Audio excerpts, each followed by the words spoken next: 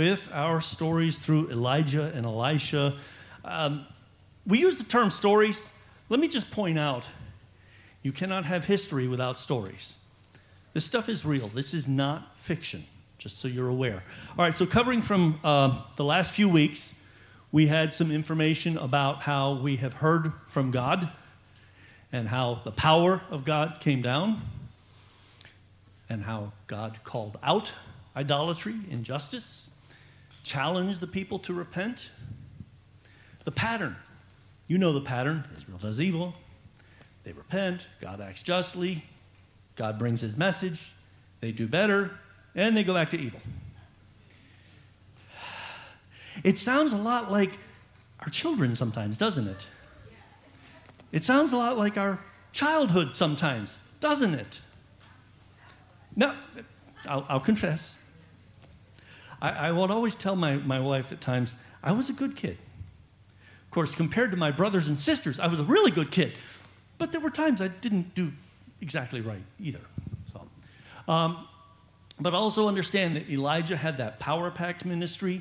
Elisha, of course, had the compassionate ministry. Now, I want you to understand that there are going to be some parallels that I'm going to show today that are not just lessons to be learned from what happened back then, but lessons from what happened also in Jesus' time and what happens in our time. So the title today, of course, is Elisha Speaks in a Time of War. Now, you think, war. Well, let's bring up a warrior to speak today. Okay, here I am. You know what? There actually was one sermon several months ago where I did not even mention one time that I served in the United States Marine Corps. It happened. It really did, once. Don't expect it again.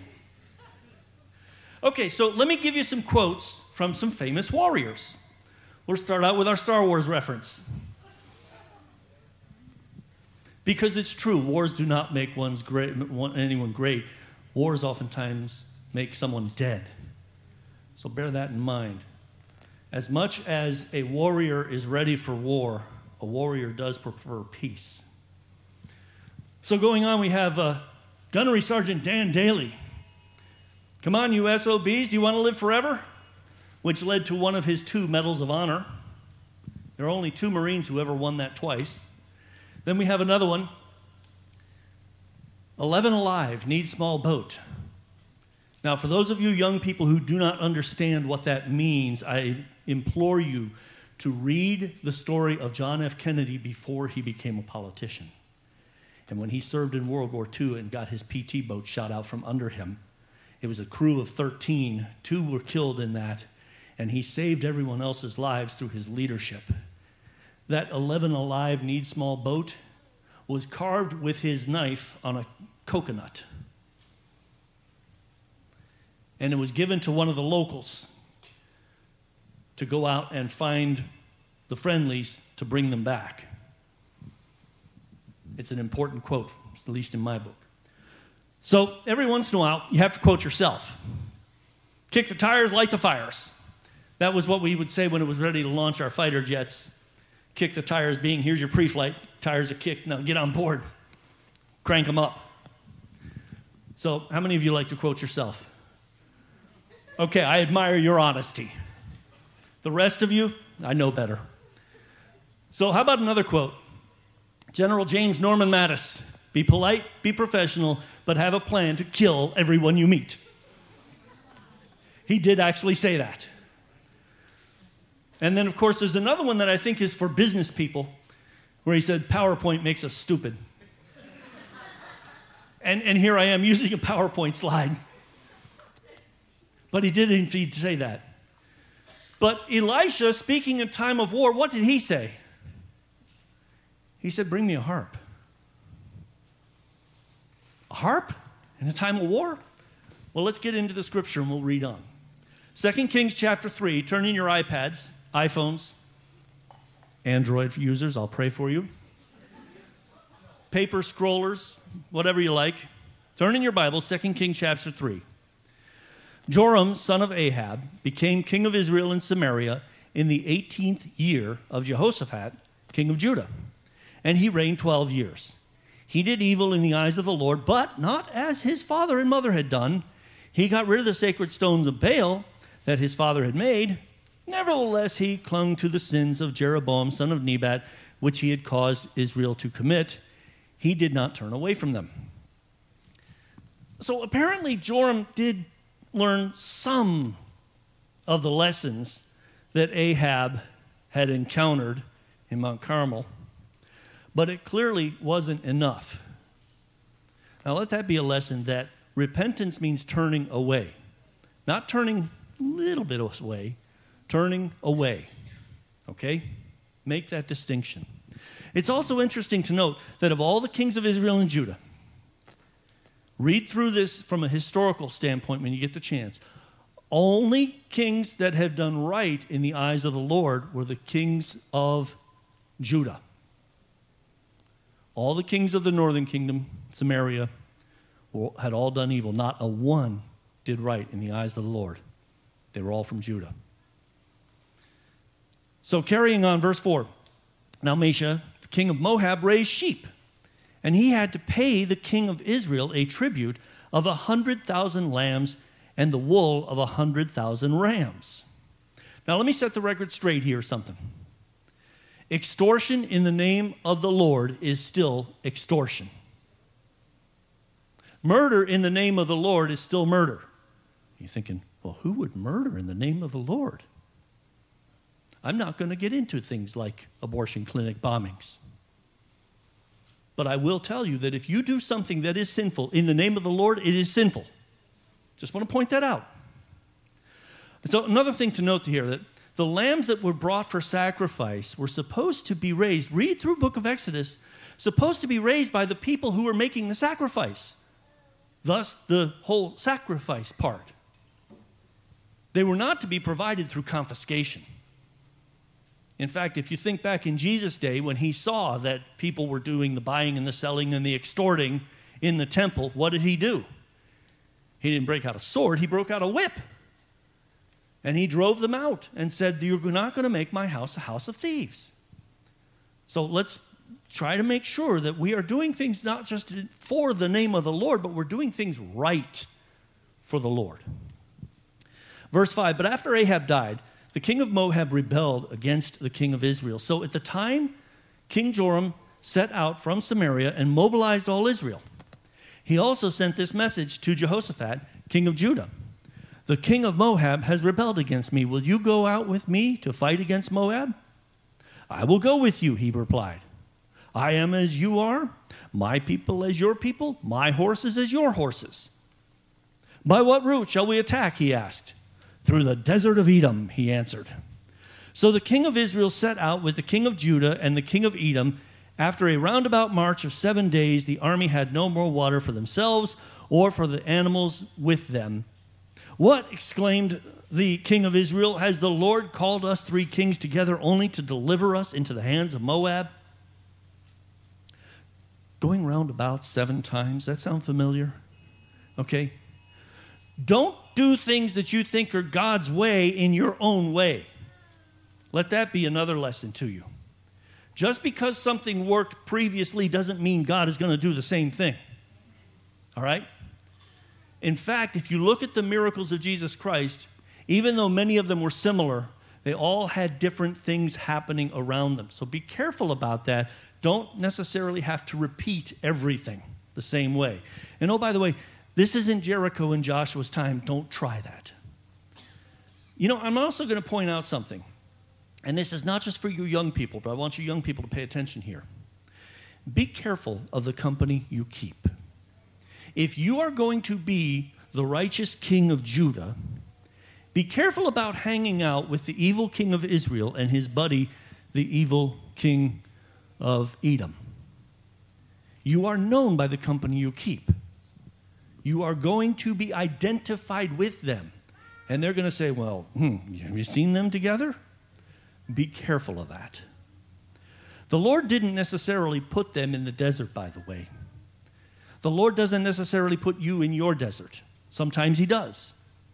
Sometimes there's a lesson to be learned in your desert, whether it is self-inflicted or whether God has put you there, anointed you to be there, such as he did with Jesus, where he said, go out into the desert 40 days, you're going to fast, you're going to pray, You're not going to eat anything. You are going to connect with me. There are going to be times when God ordains a desert time in your life. There are also going to be times in your life where you put yourself in the desert. But either way, the point there is God can still provide for you if you turn to him and you look for the lesson behind it. I heard people say, well, you should never ask God why. Yes, you should. God, why am I here?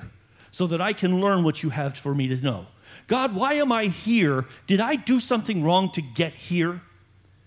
God, why am I here? Who is it that you want me to reach out to? Or who is about to reach out to me so that I can know that when somebody says, hey, we need to talk, that person has been ordained by God to be right there in your life at that time. So not only is it right to ask God why, it is expected of you to ask God why. Just do it in the right context. Verse 11. But Jehoshaphat said, is there no prophet of the Lord here through whom we may inquire to the Lord? An officer of the king of Israel answered, Elijah, son of Shaphat, is here. He used to pour water on the hands of Elisha. Now, I could preach for months on just that one verse there. But I want to point something out that I think is often overlooked. He used to pour water on the hands of Elijah. There is no small task in the kingdom of heaven. None whatsoever.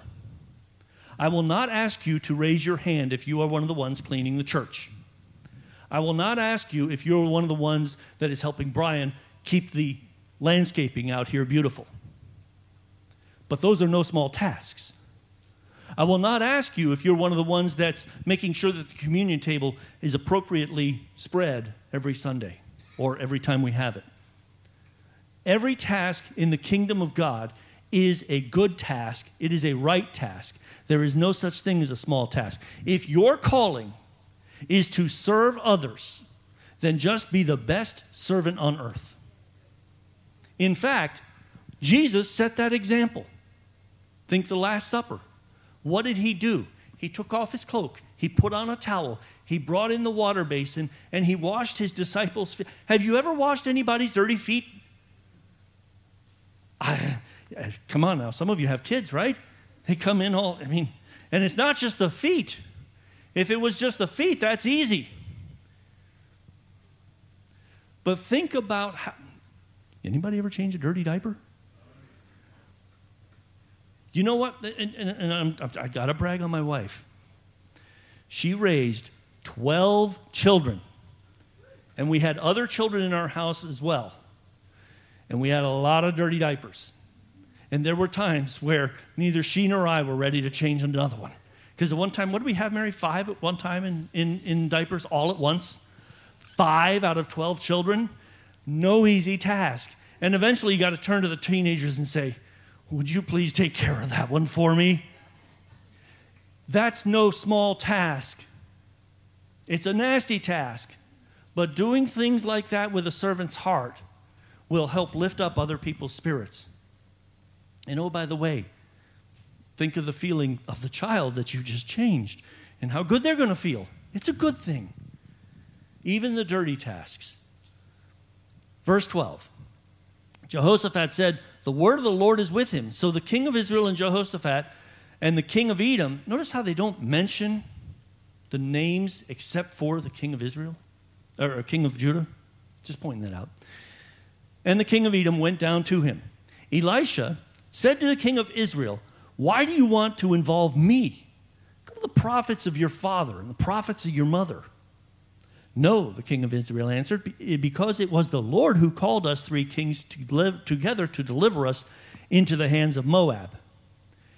In other words, it's God's fault. So we want you, God's prophet, to do it for us. Now I got news for you, king of Israel. You have been extorting the king of Moab. It's not God's fault all the time. Quit blaming God, Adam. You're the one that gave me this woman. Men, stop blaming the woman.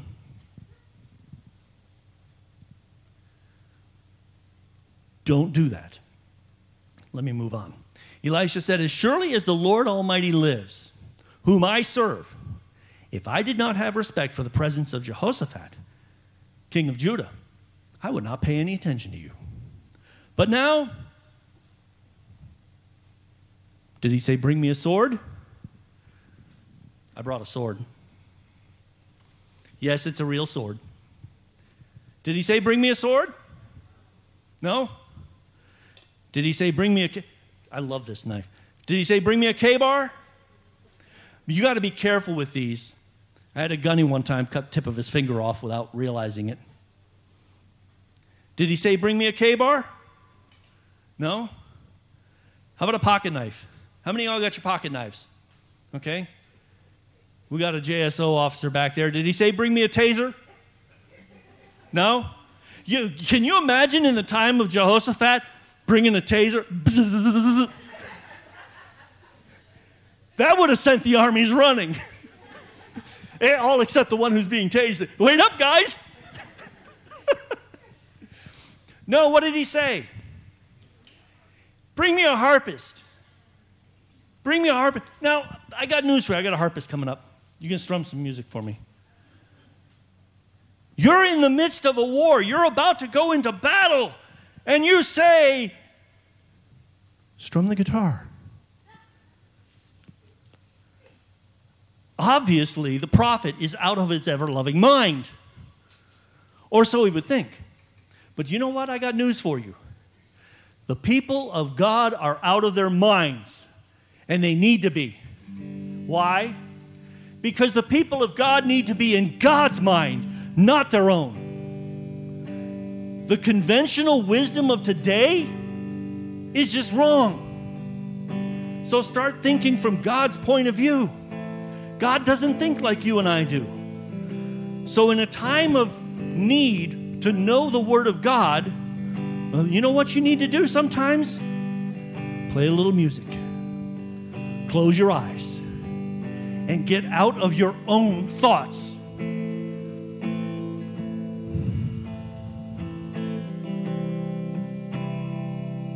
Why? Because in Isaiah 55, he says this, for my thoughts are not your thoughts, neither are my ways your ways, declares the Lord. As the heavens are higher than the earth, so are my ways higher than your ways, and my thoughts than your thoughts. So you know what? When somebody tells you, you Christians are out of your mind, you just say, yes, we are. And put on the mind of Christ. And so here's Elisha saying, got a little music. We're about to go to war. I think we'll prepare for battle. Oh, I got it. Okay, this is what the Lord says. This is what the Lord says. I will fight this valley, or fill this valley with pools of water. That's your battle. Okay. What? Now, if I was General James Norman Mattis, United States Marine Corps, I would be saying, you are out of your mind. Which, of course, he was. But he said, for this is what the Lord says. They went to the Lord. Be careful what you wish for. You go to the Lord for an answer, be ready for the answer he gives you. It's not going to be what you necessarily are going to want.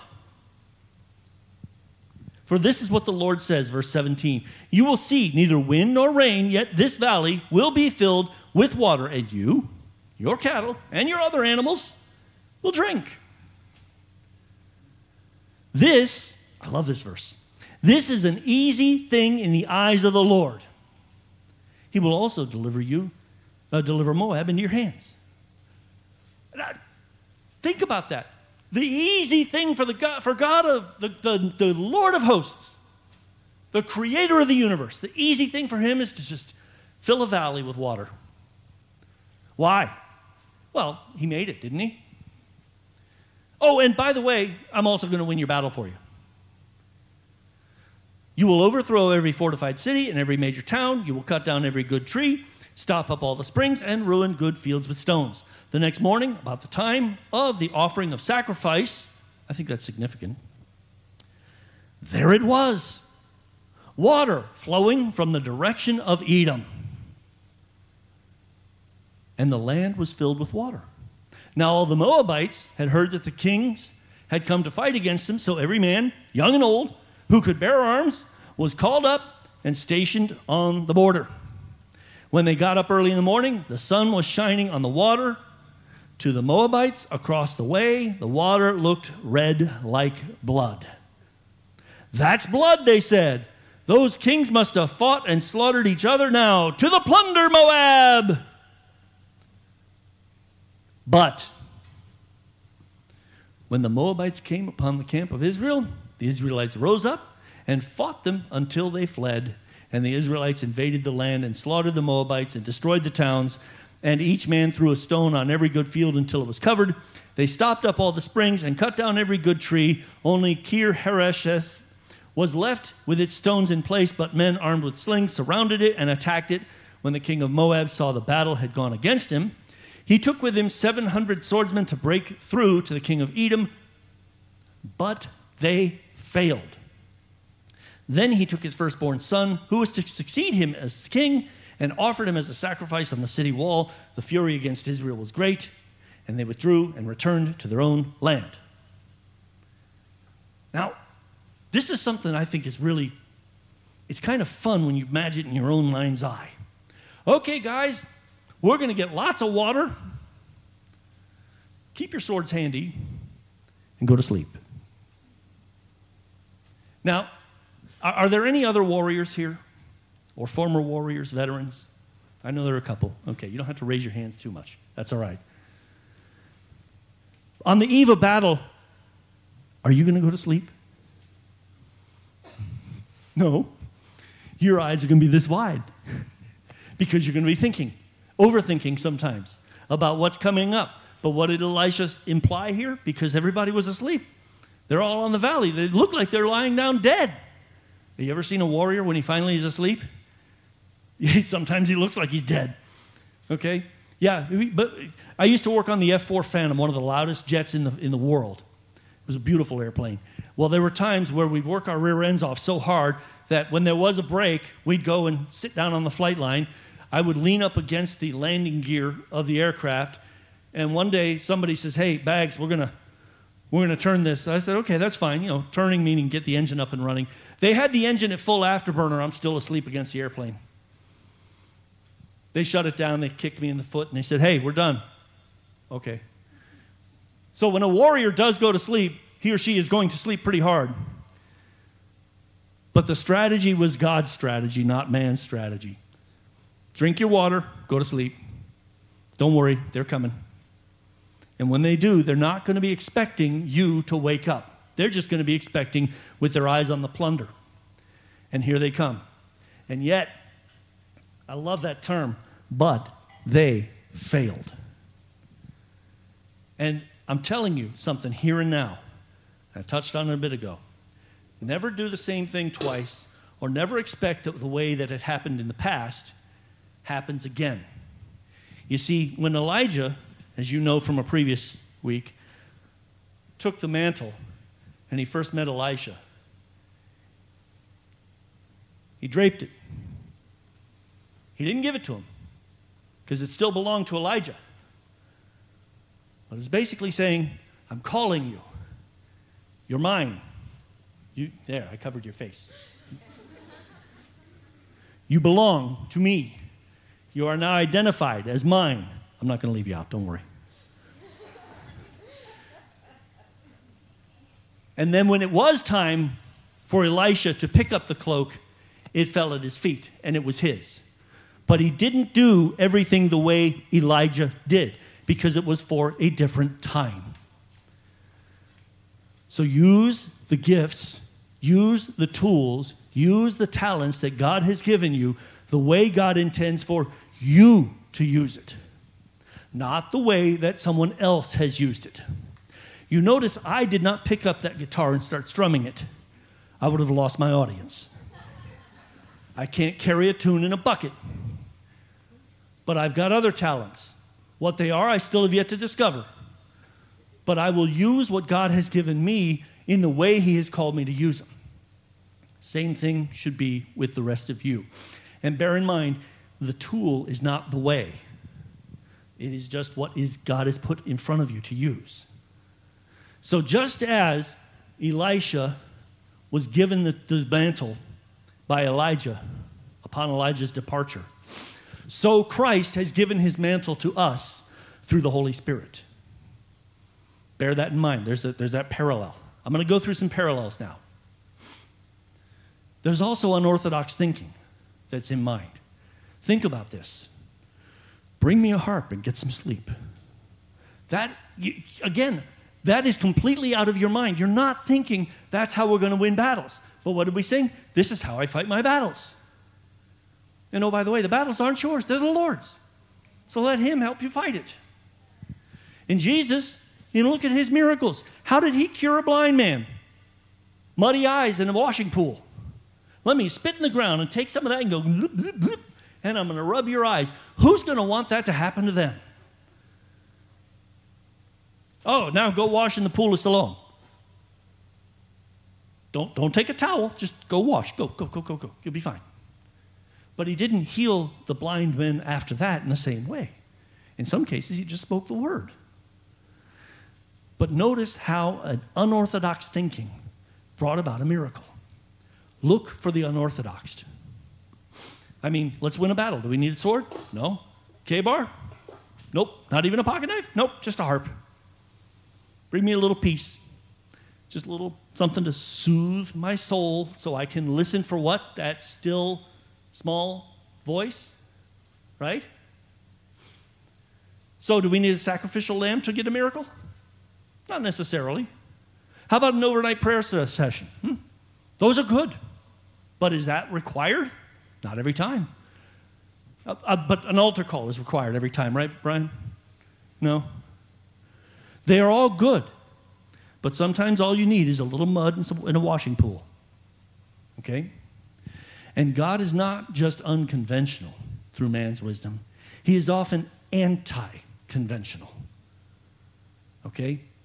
God will defy man's wisdom because he uses the foolish things of this world to confound the so-called wise. Okay? One of the other parallels is the provision and the protection, that bigger picture, and no small victory. Turn to Mark 2. A few days later, when Jesus again entered Capernaum, the people heard that he had come home. They gathered in such large numbers that there was no room left, not even outside the door. And he preached the word to them. Some men came, bringing him a paralyzed man carried by 4 of them. Since they could not get him to Jesus because of the crowd, they made an opening in the roof above Jesus by digging through it and lowered the mat the man was lying on. When Jesus saw their faith, he said to the paralyzed man, "Son, your sins are forgiven." Now, some teachers of the law were sitting there thinking to themselves, "Why does this fellow talk like that? He's blaspheming. Who can forgive sins but God alone?" Immediately, Jesus knew in his spirit that this was what they were thinking in their hearts. And he said to them, "Why are you thinking these things? Which is easier to say to this paralyzed man, 'Your sins are forgiven,' or to say, 'Get up, take your mat and walk'?" Moving in for the checkmate. "But I want you to know that the Son of Man has the authority on earth to forgive sins." Psst, so do you. So he said to the man, "I tell you, get up, take your mat, and go home." He got up, took his mat, and walked out in full view of them all. This amazed everyone, and they praised God, saying, "We have never seen anything like this." I'm going to tell you something. You have the power to forgive. Jesus gave that authority to you. What I suggest is spread it generously. If he gave amazing grace that saved a wretch like me, I would think he wants all of us to be forgiven, don't you think? So what you need to do, I know Pastor Jeff has said this many times. Pastor Brian says it once in a while. I'll give him just a little credit. But if you want to be free for yourself, it's time to forgive those who trespass against us. Forgiveness. I got a buddy I served. Did I mention I served in the Marine Corps yet? I got a buddy I served with. He and I didn't get along while we were in the Corps. We're good friends now. In fact, when I go up in a few weeks up to Virginia, I'm going to hopefully see him. He was carrying with him, after we both got out of the Marine Corps, a heavy burden that he gave me such a hard time. When we finally reconnected, he sent me a long email about the guilt he had been carrying. And I flatly told him, I forgive you. I had forgiven you way back then. You don't need to carry that burden any longer. So don't even think about it anymore. It's in the past, but it's also forgiven. I forgive you. And I got news for you. I want you to understand something.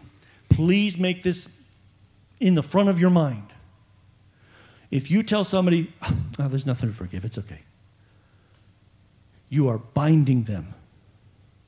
Because you're saying that, well, what you did to me is trivial. No, I got news for you. If they are in such pain because they have wronged you and they want to be released of that pain, then look them in the eyes and say, I forgive you. And you can even turn and say, I release you of that guilt. You are no longer bound by it. And oh, by the way, you should. Because if you don't, you may still be holding them just a little bit. Don't say there's nothing to forgive. Don't trivialize, don't minimize the pain that they're in. Release them from that guilt. Another parallel is the only God solutions, as I like to call them. Okay? You could have done it on your own, but I love it. In verse 26, it says, but they failed. Why did they fail? Because God anointed the way to victory. Luke 23 says this, it was now about noon, and darkness came over the whole land until 3 p.m, for the sun had stopped shining, and the curtain of the temple was torn in two. Jesus called out with a loud voice, Father, into your hands I commit my spirit. When he said this, he breathed his last. What has that got to do with Elisha speaking in a time of war? There was another spiritual battle going on, the ultimate spiritual battle. Picture it in your mind's eye. Go back to Genesis, where God himself, the Ancient of Days, said, you will bruise his heel, and he will crush your head. At that time, at the time of the crucifixion, Satan bruised Jesus' heel. And he's down on the ground, in the tomb. And there's got to be a 10 count to declare him out. You know how the referee at a boxing match will go 1, 2, right? Okay? Do you know what God did? He said 10, 9, 8, 7, 6, count with me, 5, 4, 3, 2, 1, and Jesus rose from the dead and crushed Satan's head. Once and for all, sin has no dominion in your lives because of that one battle that wasn't even yours to fight. Because if it was, you'd have lost. I love the analogy of the little girl allergic to a bee sting, and there's a bee buzzing around, and the dad captures it, and the daughter's happy, but then he lets it go, and the daughter starts freaking out again. Daddy, daddy, daddy! Don't worry, baby. I got the sting. Jesus took the sting from the devil. And now all Satan can do in your life is buzz. That's the power of God. That is the parallel there. That is how God wins battles. And let's have that end outcome where there is no doubt. Verse 18, this is an easy thing in the eyes of the Lord. He'll also deliver Moab into your hands. Luke 24 says, while they were wondering about this, suddenly 2 men in clothes that gleamed like lightning stood beside them. In their fright, the women bowed down with their faces to the ground, but the men said to them, why do you look for the living among the dead? He's not here. He has risen. Remember how he told you while he was still with you in Galilee. The outcome of what God has done has no doubt at all. It is finished. It is complete. Let him finish that work in you, and then you take up that mantle that he put before your feet. Pick it up and do what he's called you to do. It's not going to look right in the eyes of man. As long as you're doing what is right in the eyes of the Lord, you, all of you, are going to win every single battle. Stand with me. Father God, we love you. We thank you. We adore you. We worship you. You have given us the power and the authority, and yet you provided us the victory in all of that. And we pray, Father God, that as we go forth, that every victory will be for your glory and for your honor. And that as the victories come in, all we can do is bow down and say, I was just your servant. In Jesus' name, amen. If you need prayer,